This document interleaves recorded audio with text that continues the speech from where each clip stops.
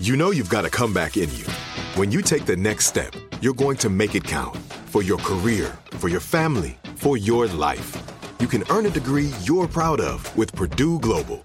Purdue Global is backed by Purdue University, one of the nation's most respected and innovative public universities. This is your chance. This is your opportunity. This is your comeback. Purdue Global, Purdue's online university for working adults. Start your comeback today at purdueglobal.edu. Right here, right now. Find your beautiful new floor at Rite Rug Flooring. Choose from thousands of in-stock styles, ready for next day installation, and all backed by the right price guarantee. Visit riterug.com. That's RITERUG.com today to schedule a free in-home estimate or to find a location near you. 24-month financing is available with approved credit. For 90 years, we've been right here, right now. Rite Rug Flooring. Had enough of those supplements that leave you feeling nothing? Symbiotica is your solution to great-tasting, all-natural supplements that actually work. Crafted with premium plant-based ingredients, their products have no seed oils, fillers, or artificial nonsense. It's just pure goodness in every pouch. Try them out and actually feel the difference today. Visit Symbiotica.com and use code IHEART for 15% off plus free shipping on your subscription order. Again, that's 15% off plus free shipping on your subscription order. Go to Symbiotica.com. That's CYMBIOTIKA.com. The consciousness in these states is not related anymore to the physical body. But the people reporting these experiences have the impression of having a consciousness related to a different kind of organization, a different kind of, a more subtle body. I think that the mind and consciousness can survive the death of the physical body.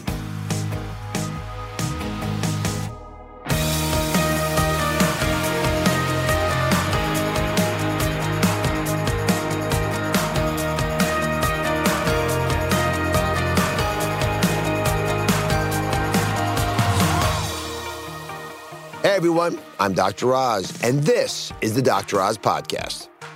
Dr. Mario Beauregard is a PhD, or is an associate researcher at the University of Montreal, author of more than 100 publications in neuroscience, psychology, and psychiatry, and has done some really groundbreaking work in neurobiology of emotion and the mystical experience, which is the part of this that I really loved. Mm-hmm. Welcome, thanks for joining us. Thanks to you.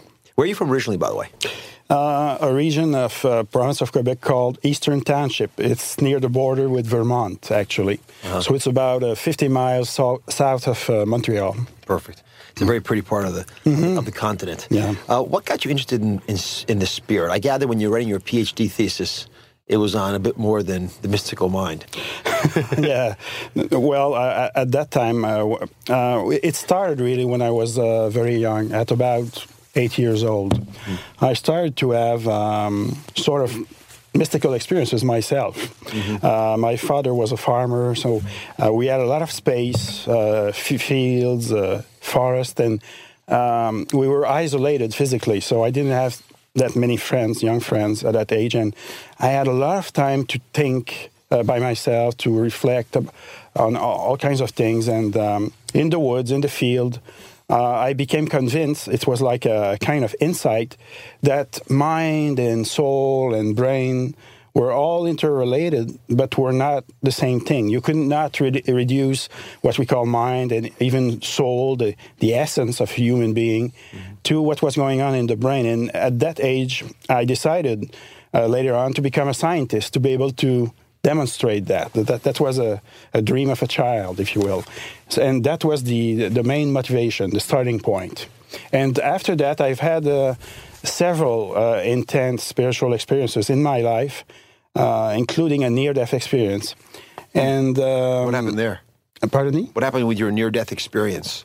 Oh, I've been very, very sick when I was 19 years old. I was suffering from several viral infections, and my nervous system was attacked too, and I've been lying down in a bed for about a year. And oh, you're kidding me. That's at the beginning of university. And so that's how this experience happened, because I didn't have any energy left, and I was feeling like somebody suffering from AIDS or terminal cancer. And that's when the near-death experience happened, and it was a turning point for me. So what was your PhD in specifically? Oh, I was studying the effect of various chemical messengers like serotonin and dopamine in some parts of the brain involved in cognitive functions and also emotion. But I was working with rodents then. And then I switched after that to monkeys. I did some work at NIMH. And after that... NIMH is the National Institute of Mental Health. So yes, you're right. here in the States. Yes. And after that, the functional neuroimaging techniques developed widely and very rapidly. And so I decided to start using these techniques to investigate questions more related to human consciousness and also spirituality. So neuroimaging, so functional MRI. Exactly, PET scans. And the like. Yes. So walk us through sort of the basic premise of the book, just to get everyone on the same page. And then I want to quiz you a little bit on the actual experiments. Well, yes. The basic premise is that in the book, I challenge the mainstream dogma in current neuroscience, which is that mind is what the brain does, and that spirituality and spiritual experiences in general can all be reduced to misfiring neurons in various portions of the brain.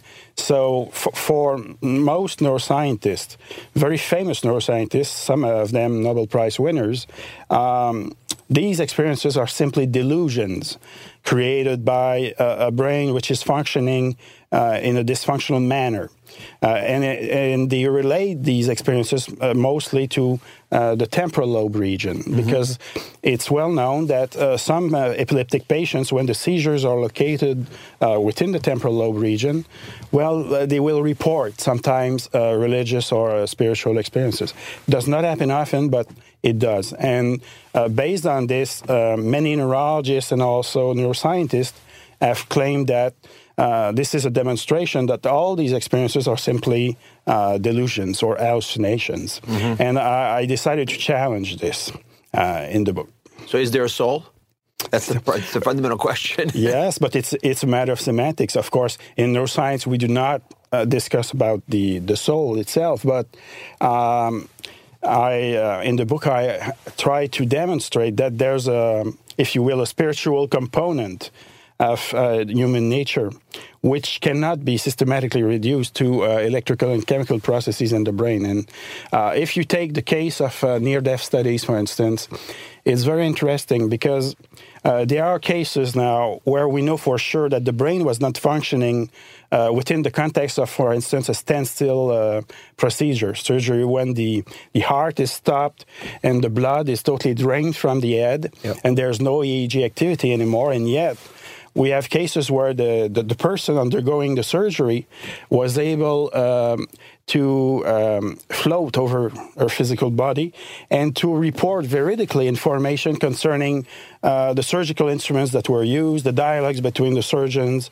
and the nurses and the cardiologists, for instance. And also during that state, some of these experiencers also report traveling along a tunnel and meeting with deceased relatives and friends. And the last step of this experience is the encounter with a beautiful being of light, a sentient being. And for most of these experiencers, this being of light represent God, if you will. So we have a case, in particular the case of Pam Reynolds. Yes. And she underwent such a surgery in Phoenix, Arizona, 15 years ago. And so we know for sure that there was no brain activity in her brain using EEG, at least no electrical activity, and yet she's able to report veridical information concerning the environment. And so she was able to have consciousness, she was able to perceive, to feel, and to remember who she was. And so that may be a definition of what we call the soul, if you will, because apparently the brain was not functioning anymore. Right. There was go ahead. I was just wondering how a neuroscientist, not yourself, but someone on the opposite side, would explain that phenomenon. Well, they will negate this experience. They will say that there was probably she was able to hear something, or she was not really clinically dead, or they are forced to try to reject all these lines of evidence because they do not fit with the mainstream materialist worldview. Which is still dominant in, across all science disciplines, but especially in neuroscience, because it's like a religious dogma. It's the mind and the soul, if you will, are simply what the brain does. So when the brain stops functioning, there's nothing left anymore. One argument that I've heard, Lisa, is that you have a place in the temporal lobe that is responsible for pulling together our senses into an experience. So it pulls together sight and hearing, sensation, touch. And that creates my perception of me being here in the studio talking to Mario and you.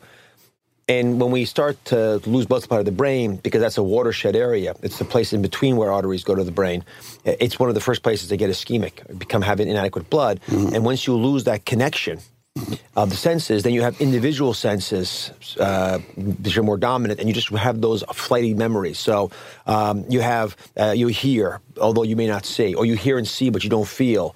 You don't have the appropriate sense of fear, for example, when you're going through this.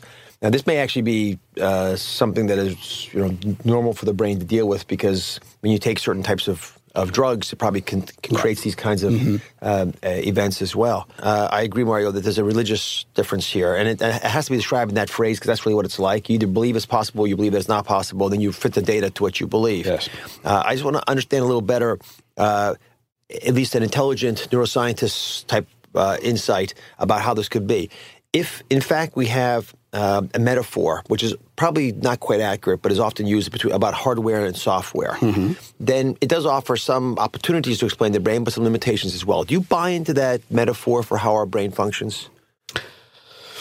Well, to a certain degree, but the question is, what is the origin of the software? Because if for us, neuroscientists and cognitive scientists, the software can be identified to what we call the mind, or mental functions, mental processes, then it's quite possible because, for instance, in my lab, I've done a series of neuroimaging studies showing that if you take the case of psychotherapy, for instance, when the patients can restructure what we call cognitive schemas or thought processes, for instance, regarding specific phobia, spider phobia. Right. When they do that, if you scan them before and after therapy, you will change that the brain is totally transformed, that new circuits emerge, and that the regions that are associated with, for instance, emotion processing of negative events and stimuli emotionally,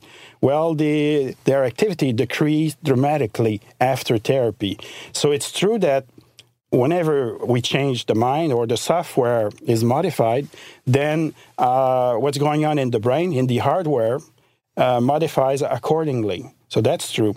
And to recognize that, we know that also based on the placebo effect, because there has been a few studies recently showing that, for instance, in Parkinsonian patients, when they have a degree of destruction of about 80% of their nerve cells producing dopamine, the chemical messenger controlling for motor functioning, if they believe in the placebo treatment, they can start releasing dopamine in their brain, like healthy, normal subjects for a while. And so it's clear based on this that beliefs, expectations, thoughts can modulate markedly what's going on in the brain. But to recognize that does not mean that the mind can exist independently of the brain. So, but I agree with this metaphor. The software dramatically influences what's going on in the hardware. However, we don't know the extent to which the software or who writes the software is independent of, what's going on in the hardware. That's a crucial question. It is a crucial question. It's a very good point, because today the software does not modify the hardware. And when we can understand that, we'll have smarter machines. But I think that is part of the future where computing is absolutely. going. It may be based on how our brain actually works. When we come back with Dr. Mario Beauregard, the author of The Spiritual Brain, a neuroscientist's case for the existence of the soul, I'm going to ask a little bit about how we perceive reality outside of ourselves. This is it. Your moment. This is your time to make your comeback with Purdue Global. When you come back with a Purdue Global degree, you create opportunity for yourself, your family, and your future. It's a degree you can be proud of, a degree that employers will trust and respect. Purdue Global offers working adults like you over 175 flexible degree programs to meet your specific career goals. These include associate, bachelor's, master's, and doctoral degrees and certificates. Purdue Global degree programs range from nursing to business to communication and more. Whatever your interest, we have the degree that will move you forward. You have the knowledge, you have the experience. Now it's time to get credit for the work you've done and earn the recognition you deserve with Purdue Global, Purdue's online university for working adults. You know you're worth it. We do too. So don't wait another second to get the degree that will take your career to the next level. Start your comeback today at purdueglobal.edu. Right here, right now. Find your beautiful new floor at Right Rug Flooring. Choose from thousands of in-stock styles, ready for next day installation, and all backed by the right price guarantee. Visit rightrug.com. That's RITERUG.com today to schedule a free in-home estimate or to find a location near you. 24-month financing is available with approved credit. For 90 years, we've been right here, right now. Right Rug Flooring. Hi, I'm Cindy Crawford, and I'm the founder of Meaningful Beauty. Well, I don't know about you, but I never liked being told, oh, wow, you look so good for your age. Why even bother saying that? Why don't you just say you look great at any age, every age? That's what Meaningful Beauty is all about. We create products that make you feel confident in your skin at the age you are now. Meaningful Beauty. Beautiful skin at every age. Learn more at meaningfulbeauty.com.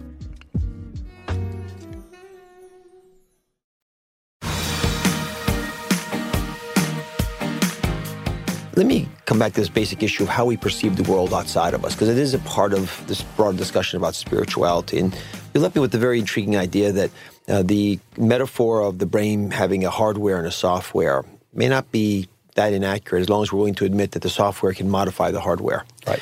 So how do we perceive the world outside of us? I mean, how do we go from the objective reality that a brain cell senses light or an edge because it fires or doesn't fire, to putting all these things together to recognize our grandmother or an experience that's so much more complicated than what one cell might be able to figure out? Well, in reality, we don't know yet. Mm-hmm. So what we know are the what we call the neural correlates of these experiences. So we know, for instance, if you take the case of a visual system, how are you able to perceive your grandmother or a tree? So we know what's going on in terms of neural activity at the level of the retina and also the nerve pathways in the visual system and the visual cortex, at the back of our heads. And so we know which regions are doing, what type of treatment or processing of information. But the mystery still remains, how it's possible for these regions to bind all the information together, the data or the information processing, to create what we call, for instance, a single percept. So this is called the binding problem. Mm-hmm. And, of course, it's related to awareness and consciousness. So, for instance, visual awareness. And so there are multiple models about this yet, but no very robust theory. Is there even one simple example of a more complex action than recognizing a line mm-hmm. that we know works in the brain? Is there any way we can understand how we recognize things, for example? Well, we have models about it. So it's according to the current models, there's a storage of information regarding the objects in the external world and also internally. And so the perceptual system is closely related with the memory system. And so the memory retrieval or the recognition, for instance, of a given object in the external world would be related to the reactivation, for instance, of the information processing related to this object. For instance, a cup or a tree or whatever. So that the current models propose that. But for the conscious aspect of the experience, what we call technically the qualia, associated with viewing a tree, for instance, that we don't know. Then how do we go from even that most basic insight that we need to have to the, for me anyway, much more challenging discussion about spirituality? And let me ask you this for a practical way. Why do some people seem to be more easily able to have an out-of-body experience, to have a spiritual experience than others? Why was it that you, at age 8, could walk into the woods in northern Quebec and have one of these aha spiritual coming to God moments, and most of the kids your age didn't? What's different about your brain? Well, perhaps it's not related to the brain. Who knows? That's an argument stopper. Yeah, but who knows? It's not been studied yet. So there have been reports of spiritual experiences, books about this, where they have, a few studies, including thousands of experiences by all kinds of people across the world. In UK, for instance, in the 70s and 80s. And so they collected thousands of reports from all kinds of people. And these people, so they in these studies, they were not able to establish correlation with, for instance, the socioeconomic status or the level of education or apparently genetics. So it's not clear yet why some people will have these experiences and others not at all. But there have been arguments made about a God gene, for example. Yes. Any merit to this? Well, no, because it's not very well supported empirically. And even the Dean Hammer, the geneticist who wrote the book, is now backing up regarding this because it's too simplistic. We know that for all kinds of behaviors, you need the involvement of thousands of genes and the interactions between these genes. So it doesn't seem to be that simple. So it's more complicated. But if you take the case of people believing in having spiritual beliefs, these people will sometimes tell you that perhaps it's related to past lives, reincarnation. So they use this example, for instance, to say that how do you explain Mozart, for instance, who was able to work, to play the piano in a grandiose fashion at 4 years old. So the same explanation could apply to perhaps young people like me who are having spiritual experiences. Who knows? There might be a spiritual component or a spiritual dimension involved also in these experiences. So these experiences would be triggered not only by our own volition or by the way our brains are functioning, but also because of the intervention of another level of reality. Who knows? Of course, scientifically, we cannot confirm or disconfirm this kind of thesis. Just theoretically, and these questions must come to you in religious circles. What are the kinds of questions you get asked for which you're sort of comfortable giving a theoretical answer from spiritual leaders? And again, I'm not holding you to a very concrete biological explanation, but if a religious leader says, why is it easier for some to believe than others? Why is it easier for some to let go of reality than others? Why is it easier for some to acknowledge that 99% of what's around us is just superficial veneer, and deeper reality is the 1% below that, sort of like the Matrix? Mm-hmm. Is it just a matter of taking time to think it through? You think it's a hardware issue? You think it's a software issue? Well, it probably involves both levels, and it's related to the way you've been brought up.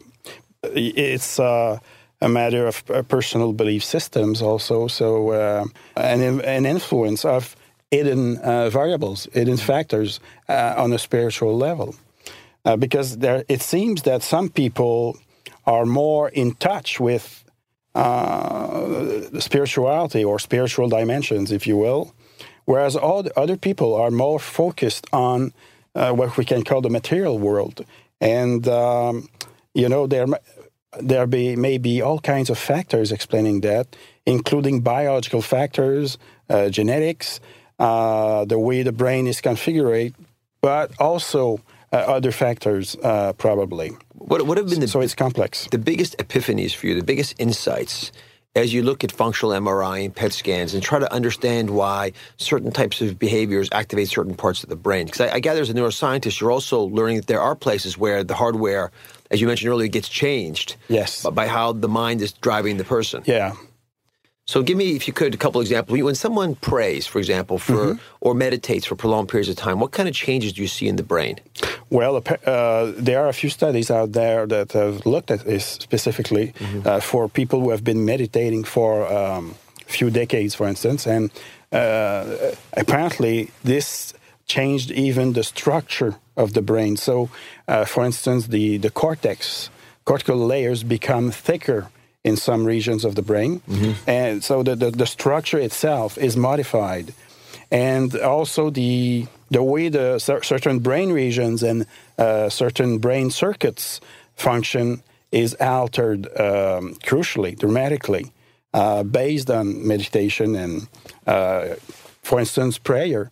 I've done a study with Carmelite nuns, cloistered nuns, and we had calculated that these nuns had spent altogether over 200,000 hours in prayer and contemplation in their lives as members of the Carmelite order. And so at baseline, during resting state, when we look at their EEG activity, EEG measures electrical activity in the brain, we have access now to normative database comparing normal population with special groups of subjects. Well, in these people, these nuns, you see much more delta and theta waves, very slow waves, at rest, during resting state, than the normal population. What does that mean? What does that mean for the average listener? What's the implication? Well, it means that probably because of all the time they have spent in prayer and contemplation, it has induced long-term change in the way their brain is functioning. And we know that these very slow waves are associated with, if you take the case of delta waves, you see them in deep sleep, also in certain comas, very deep comas.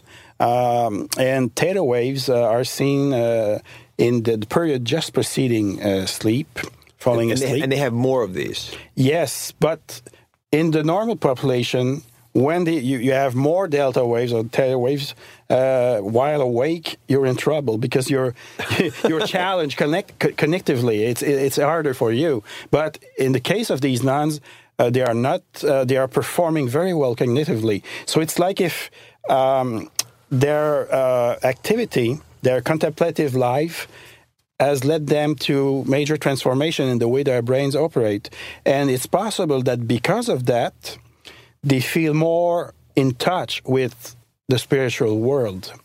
So to come back to your question, I don't know, but in my case, perhaps I was born with a specific, perhaps not abnormality, but something a little bit strange about the way the brain was designed. And this would have allowed me to feel more in touch with other dimensions or realities. Who knows? Well, if you take 10 psychics, self-proclaimed psychics, because I know that people argue whether it's true or not. Yeah. Take 10 psychics and then 10 average Joes like me who don't pretend to have any ability to see what's going on without actually seeing what's going on with my own eyes. How do our brains differ? Is there any reproducible difference that a neuroscientist could discern? It's not been studied yet. It's not been. It's starting to be investigated by Dr. Gary Schwartz at University of Arizona.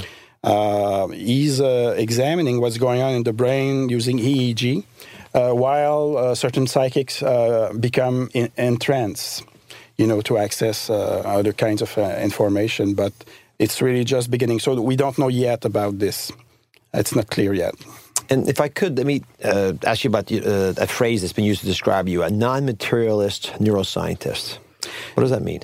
Well, it means that you can use the tools of modern neuroscience, but without the materialist a priori, without the materialist basic assumption that the mind is what the brain does, and that spirituality and spiritual experiences are simply delusions created by an abnormal brain. And so that's exactly what I mean when I say it's not necessary for a neuroscientist to be materialist. It's interesting because when I think about it in that context, some of the fundamental insights that I've gained through practice of medicine that have challenged my belief that it's all about the chemistry of the brain come to bear. A good example is the placebo effect. Right. And here's a change in the way that our body functions based on something that we understand in our brain and maybe in our mind, but doesn't really have any impact on our body except for that. And yet we see differences that are 30, 35%, significant differences. Yes. And it calls into question the broader healing role that the placebo effect stimulates in the brain. How do you explain that? What mechanistically is happening? Well, I've proposed recently a theory about that. It's called psychoneural transduction theory, and it's been published in... Rolls right up to my tongue. Psychoneural transduction. Transduction theory. How come neuroscientists don't make up like easy words, like the placebo idea? I published this in Progress of Neurobiology, a very well-known journal in the field of neuroscience. And according to this view, there would be a transduction between what we refer to as mental functions and processes, for instance, beliefs, expectations, in the case of placebo effect, and the electrical, chemical, and metabolical processes going on in the brain. So there would be a kind of translation, if you will, between, for instance, a belief or a desire and what's going on in the brain at various levels. So, for instance, fearful thoughts would be associated with, or would translate to an increased secretion of cortisol and adrenaline, for instance. And on the other hand, feelings of well-being would be associated, for instance, with secretion of endorphins or enkephalins. So, and evolution, biological evolution, would have led to this kind of translation process. So, in other words, the brain itself would be designed to be able to recognize and to translate what's going on at what we can call the mind level. When we come back, I want to follow up on this placebo effect that you've been studying and writing about with the big question of what was the adaptive value of it. This is it. Your moment.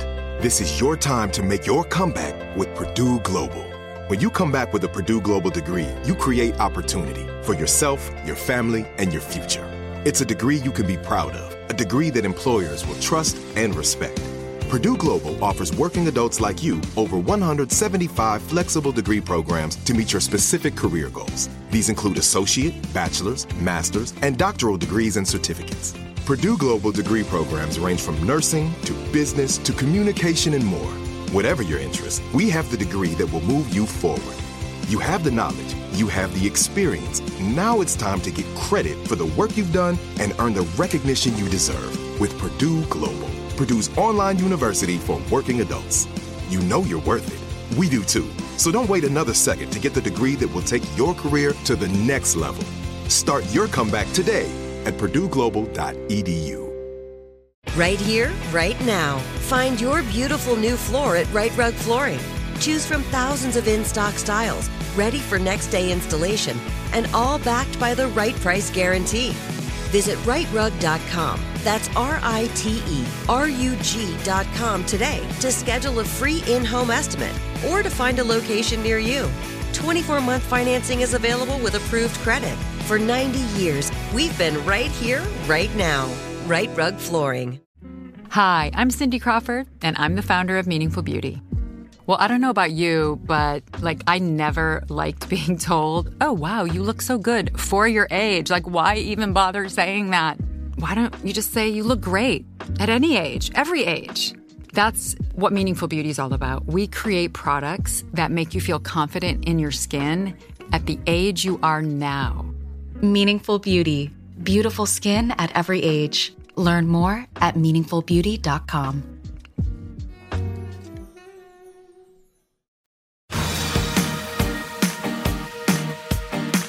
We've been trying to get to the root reality of the difference between the brain and the mind, and coming to grips with the different belief systems within medicine that affect how you can explain these, even in your own research. Let me go back to placebo for a second. You've very nicely articulated why, through a variety of hormonal, neurochemical, and other mechanisms, the expectations of the brain can influence the actions of the body. All makes sense to me. Is there a survival value of this? Is this something that would happen by chance just because no one was thinking about it? Or do you think there's a benefit of these kinds of impacts, the relatively profound impacts that the brain can have on the body? Well, because the mind and the brain are very strongly interrelated, and the brain is connected also to all the physiological systems in the body, it can have a tremendous value in terms of evolution, because if you are able to realize the power you have to influence what's going on in your brain and your physical body, then it can bring tremendous benefits. But there's a downside, because this means that, for instance, if you're not able to take care of the negative thoughts that you may entertain and negative feelings, then it will have a very negative effect on your brain and your body also. But it's like if humans have to, at a certain point across evolution, to realize that they have this great power to influence what's going on, in their brains and in their body. But it can have a great evolutionary value if only the humans can realize that at a certain point across evolution. I was in Peru and Chile recently, and while traveling through the Atacama Desert in northern Chile, we came upon these cave drawings. They're drawings that are between 1,000 and 2,000 years old. There was a large civilization in this part of South America that actually predates the Incas. And these illustrations were sort of zany. They had weird figures of human bodies. They had arms coming off in weird locations, huge ears. And the guides who were taking us around, who were very reputable people, really had spent a lot of time studying this, had been educated formally by archaeologists in these topics, believed that these were made by Indian tribes for spiritual reasons. And they thought that the people making them had been under the influence of hallucinogens.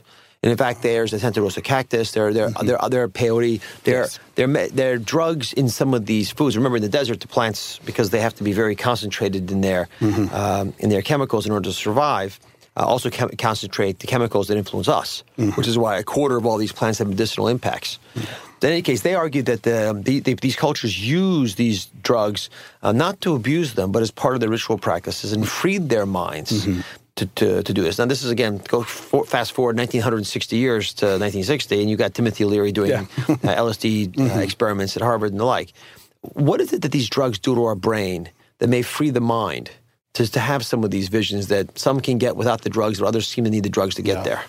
Well, they act mostly, these drugs, on a chemical messenger that is called serotonin.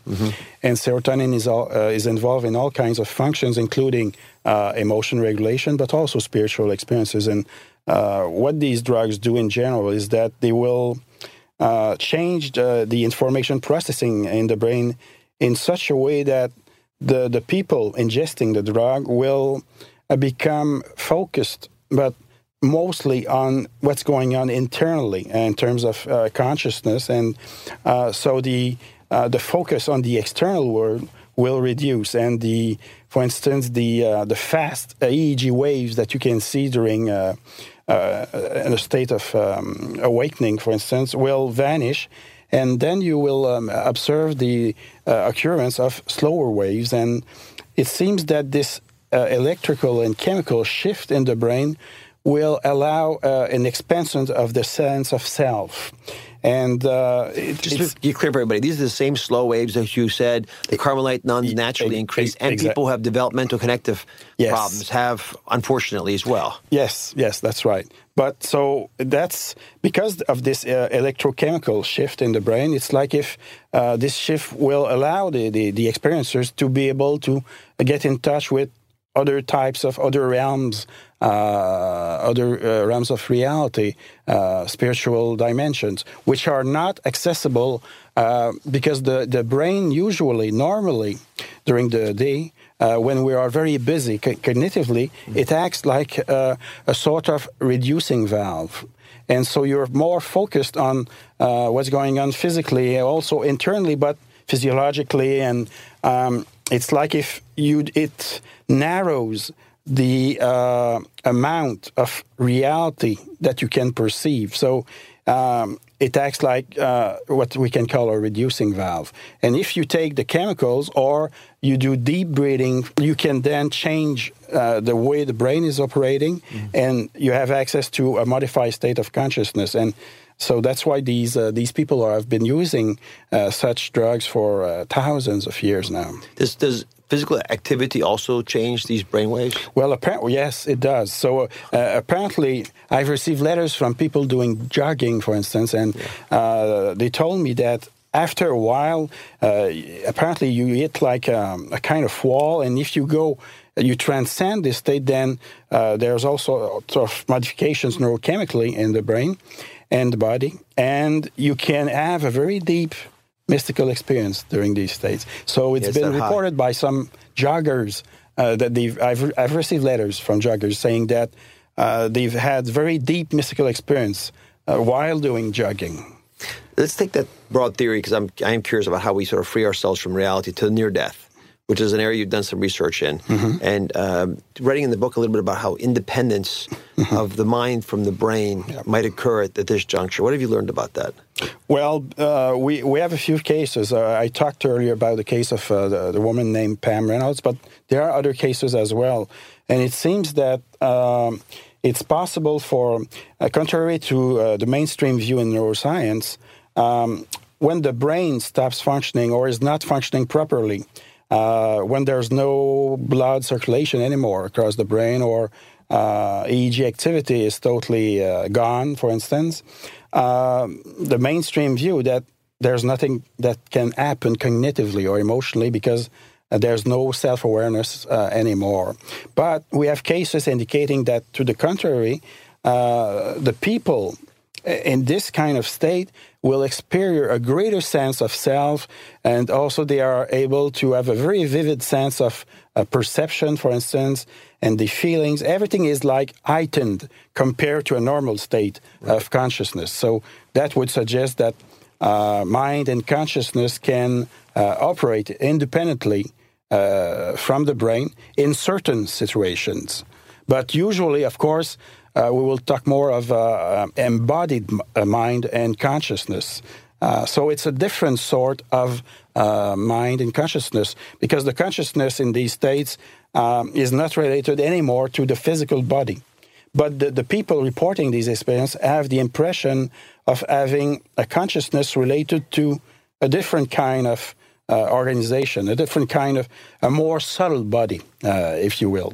That's what they report. So you can have a completely non-functioning brain, but a soul that's still able to process or create? Well, some anecdotal cases suggest that. But we need to do real research projects, systematic research to tackle this very intriguing issue. Well, I ask you because if you had an EEG that was flatline in a patient who was not resuscitatable, at least as far as we know in modern medicine, in theory, then their minds would be able to keep going. And so when you disconnect the ventilator, for example, and they don't breathe, that mind will be what goes to heaven if you believe in an afterlife. That's the concept? Yes.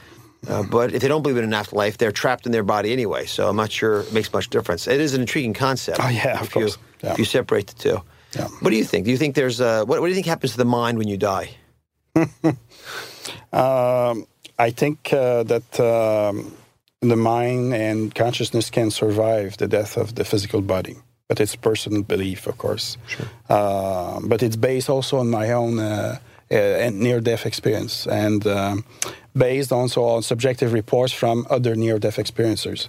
Because there are cases, very impressive cases. For instance, there's a guy who was dying from a brain cancer about 20 years ago, Thomas Benedict, and here in America, and he died clinically for 90 minutes.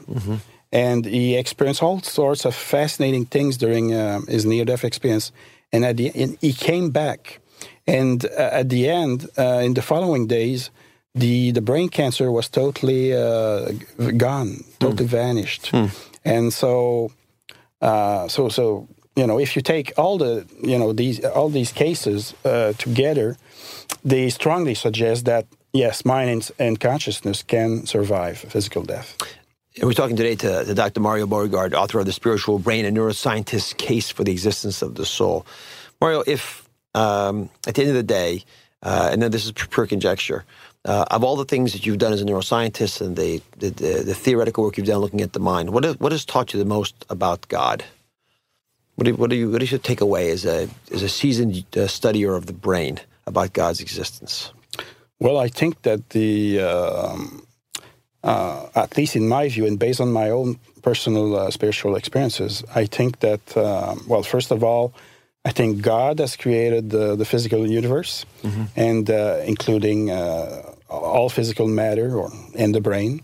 And it's not vice versa. Contrary to many of my colleagues, it's not the brain which creates God, but it's vice versa. And in this view, the brain itself acts like a kind of interface or transponder, and it allows people to have access to all kinds of realities and dimensions, and including very intense mystical experience. So it's possible to communicate with God through prayer, contemplation, meditation, using the brain. So that's how I see it. It's like a marvelous instrument, very sophisticated, that allows all sorts of experience, including this experience of communication with what we call God. And when this fascinating instrument is destroyed, it's still possible for the essence of the person to experience communication with God, but using other means, if you will. There might be another brain, a more subtle brain that exists after the death of physical brain. But that's how I see this question. Dr. Mario Beauregard, thank you so much for joining us today. It's been an intriguing discussion about the spiritual brain, which is also the title of your book. Thanks for your great work at the University of Montreal and doing some of these newfangled neuroimaging studies to try to figure out exactly what's going on in our mind and in our brain.